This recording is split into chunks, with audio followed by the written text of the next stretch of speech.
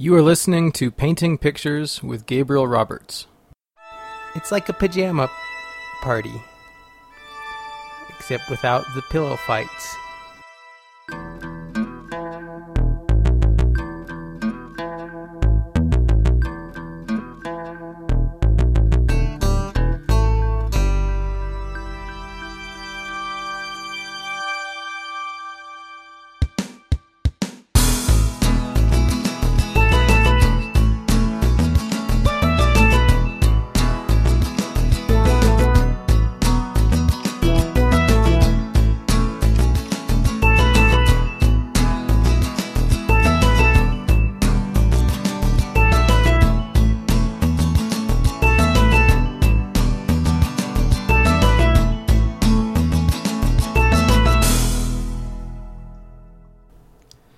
Welcome in, ladies and gentlemen, to the Painting Pictures podcast. I'm Gabriel Roberts, and today I'm going to share a brief podcast with you. The meat of the podcast is a recording on my phone from April, in which I tell a story to an audience at the Blue Sage Center for the Arts, a little intimate gathering downstairs. This is the first in a series of storytelling events. There has already been a second. You don't really need to know that. But I am going to share this with you. I'm very pleased that I'm able to now copy voice memos off of my phone. It seems to require generally an internet connection. That's the part that bothers me. But let's not get hung up on that. I'm going to launch you straight into this story. It's my experience with spring fever. So let us now welcome Gabe to the stage as Spring Fever.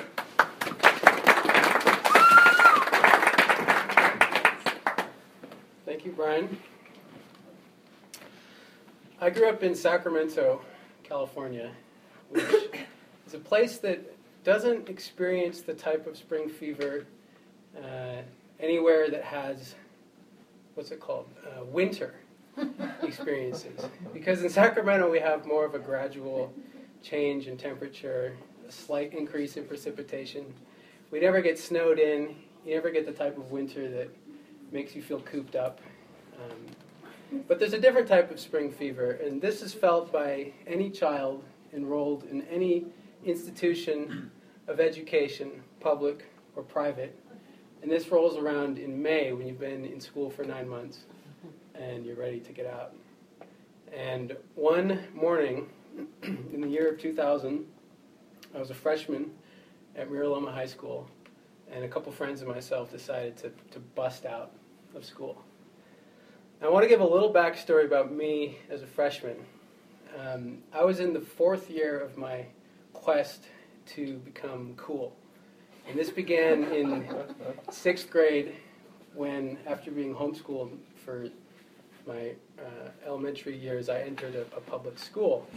And I immediately discovered that I was hopelessly out of touch with what it meant to be cool. I wore my shirts tucked in, and I raised my hand to any question that I knew the answer to immediately. And by the time I reached freshman year, I had learned to wear my shirt untucked, and I had learned that it wasn't really that cool to answer every question. In fact, it was cooler to be a little bit disrespectful. And so I did things like I would sit in the back of class, and without moving my face, I would make this noise. I would go,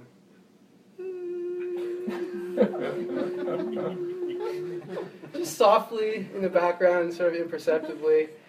And then finally the teacher would notice, what is that noise?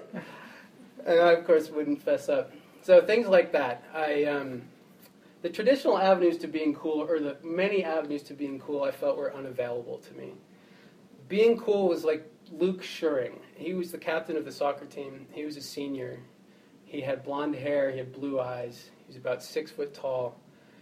And one time he called me Little Roberts because my sister, Lucy Roberts, had been a classmate of his. And when I told him that, he called me Little Roberts. And My heart swelled with pride at those words. And I wanted to be just like Luke, but unfortunately I wasn't. Being cool was being tall, and I was about 5 foot tall. Being cool was being nonchalant and casual, which is something to this day I still struggle with, which is like keeping my true feelings reserved and not laughing at everybody's jokes. That sort of thing I never could pull off.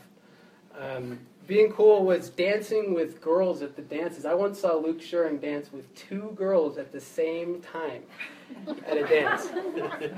This was also beyond my reach. But fortunately, there was another avenue to being cool, and this was to be bad, to break the rules. Despite the fact that I was naturally a goody-goody and eager to please and honest, I devoted myself wholeheartedly to what I saw as my only avenue towards being cool. And so I broke the rules at any chance that I got. I did the thing in the back of the class, and come this one spring day, I agreed to bust out with a couple of friends. Now, this is a closed campus at Miraloma High School. You're not allowed to leave. And the perimeter is patrolled by Nikki, who we called the Troll Patrol, because she was rather short and wide, and she had this huge shock of gray, curly hair that busted out from beneath her various multicolored visors that she wore. And just we tormented this poor woman, and looking back, she was always so kind to us. She was just doing her job. She always had a smile on her face. But on that morning, we crept to the corner of campus, and we looked both ways. Nikki was nowhere to be found, and so we cut. We started heading up the street. We walked slowly at first, trying not to run and attract too much attention, looking over our shoulders.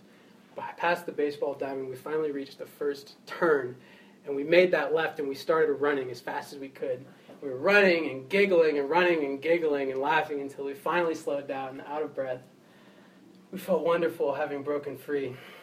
We realized, though, that we didn't have a plan. We didn't have any cigarettes to smoke. None of us even smoked cigarettes. We didn't have any beer to drink. None of us drank beer even. We didn't even have somebody's house nearby to go and raid the fridge and play video games. So we made our way to the nearest business within the radius of the school, which was called Mission Wine and Liquors. It's a convenience store, because that was something. And we went inside the convenience store, we wandered around. And again, if any of us had had a fake ID or looked anywhere near 18, maybe we would try to buy cigarettes. But we settled on Red Bull energy drink, which is the closest thing to a banned substance that you can get your hands on at that age. So we bought 3 Red Bulls, and we stood out front of the parking lot of Mission Wine and Liquors, and we drank our Red Bulls. Not that we needed any more energy or excitement. And we looked across the street, this huge church, this Mormon church had just gotten built. They had this massive spire going up to the sky. And we drank our Red Bulls, and someone came up with the idea of going to Winston Churchill Middle School, which was just a couple blocks away. This is the very place that the 3 of us had graduated from approximately 1 year prior. And because it offered another border to cross and another set of rules to be broken, we decided this was the best we had. So we went back to school, just to a different school. We made our way in, unnoticed, past the giant oak tree in front of school, and the classes were just changing. And so students were milling around with backpacks on. And the 3 of us were walking like kings, because to us, the 8th graders were not but 7th graders. And the 7th graders were nothing but 6th graders. So we were the kings of this little land, and we walked with no backpacks on, casual air of nonchalance of those that are on their own business, doing whatever they please. We made our way to the corner of campus near the soccer field, and I guess one of us saw somebody that we remembered and struck up a conversation. And pretty soon, just because we were projecting this energy of novelty, we attracted a little audience. There was like this little ring of students that were around us. No one asked us what we were doing there. That didn't seem important. We had the fact that we had no plans, we had no business there was no prank that we were pulling. Just the fact that we were high schoolers who had come there was enough to draw great attention and acclaim. And I basked in the glow of this adoration from the 7th and 8th graders. I felt as cool as I had ever felt. I don't remember what we talked about, but I do remember that there was a girl to my right, and she had blonde hair. And I remember she turned to me and she put a lock of hair back behind her ear and she said, "This is going to sound weird, but would you be my boyfriend?" I looked at her and I said, "No!" And I walked away to my friends as quickly as I could. Unfortunately, the bell rang, so we were saved and we were making our way out of there. I never had to make eye contact with that girl again. We ran out into the street past the oak tree. We made our way back towards school. I told my friends about this silly little 7th grader that had asked me out. How funny that was. And we made our way back to Mariloma, and we slipped in again without being noticed. And we proceeded to tell our grand tale up and down to anybody that would listen for the rest of the afternoon. And I was always sure to slip in the bit about this girl, silly little 7th grader that had asked me out. And I told the story as if I'd been asked out before, which I hadn't, or as if I had some other options, which I didn't, or as if I wasn't horribly desperate for female attention, which I was. But after the first day and we told the story and the thrill of the adventure had worn off, I began to regret my decision. I began to think about this girl, and I considered going back to campus and trying to find her and asking her for another chance. But I never did, and I wondered, was this my chance at love? Sure, it wouldn't have been easy. Neither of us could drive. We went to different schools, so it would have been a long-distance relationship. But what relationships don't have obstacles? And what had I done giving up on this opportunity? I never saw the girl again. I always regretted it. And looking back on it now, I wonder why I so desperately ran from this little girl. And what I realized is that she saw me very clearly for who I was. And she saw that this air of nonchalance and cool guy attitude was nothing but a mask. And she saw right through it. And she saw that I was tender-hearted and kind and scared and lonely. And she saw who I really was. But I didn't want to be who I really was, because who I really was not cool. And so I ran away from her as fast as I could, because I didn't want to be found out. Thank you.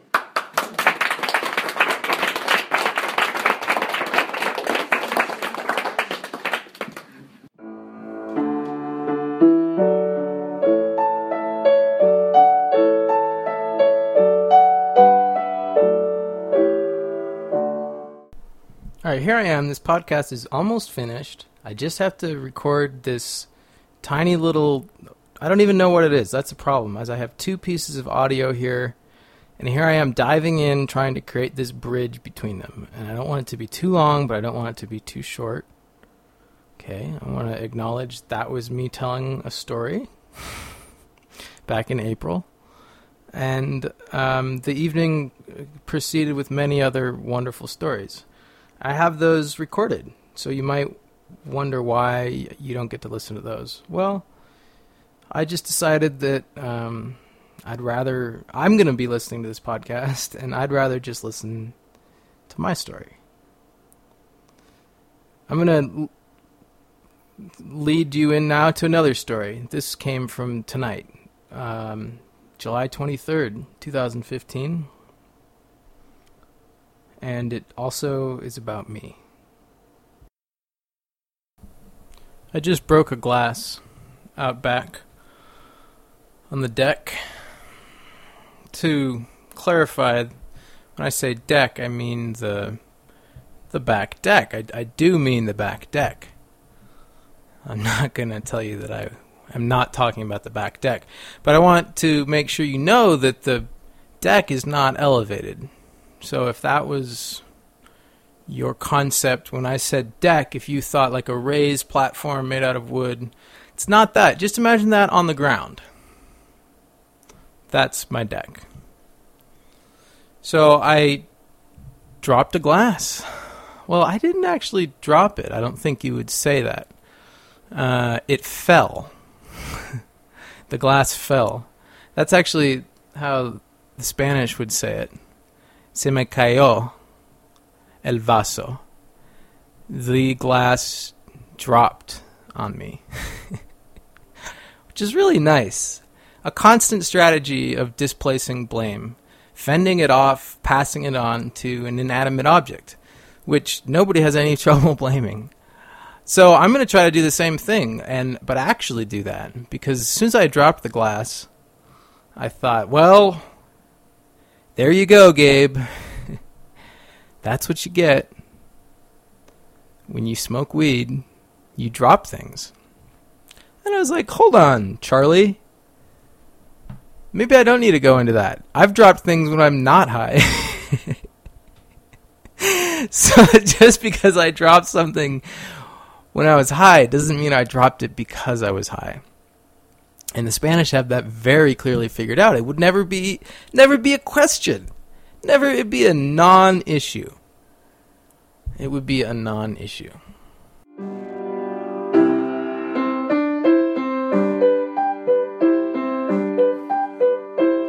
What's the worst that could happen?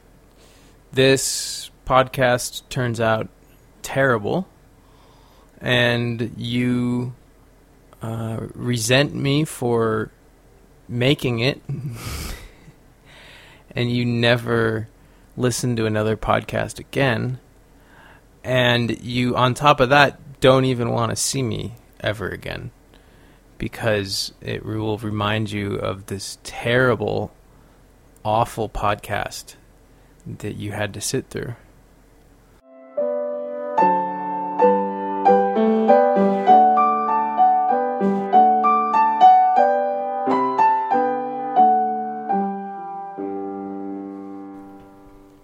Thanks, everybody. That was the Painting Pictures podcast. The website for the podcast is GabeRobertsArt.com. And the email, if you have any questions, is GabeRobertsArt@gmail.com.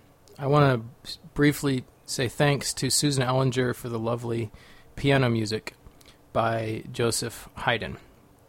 Until next time, my sweet darlings, adios.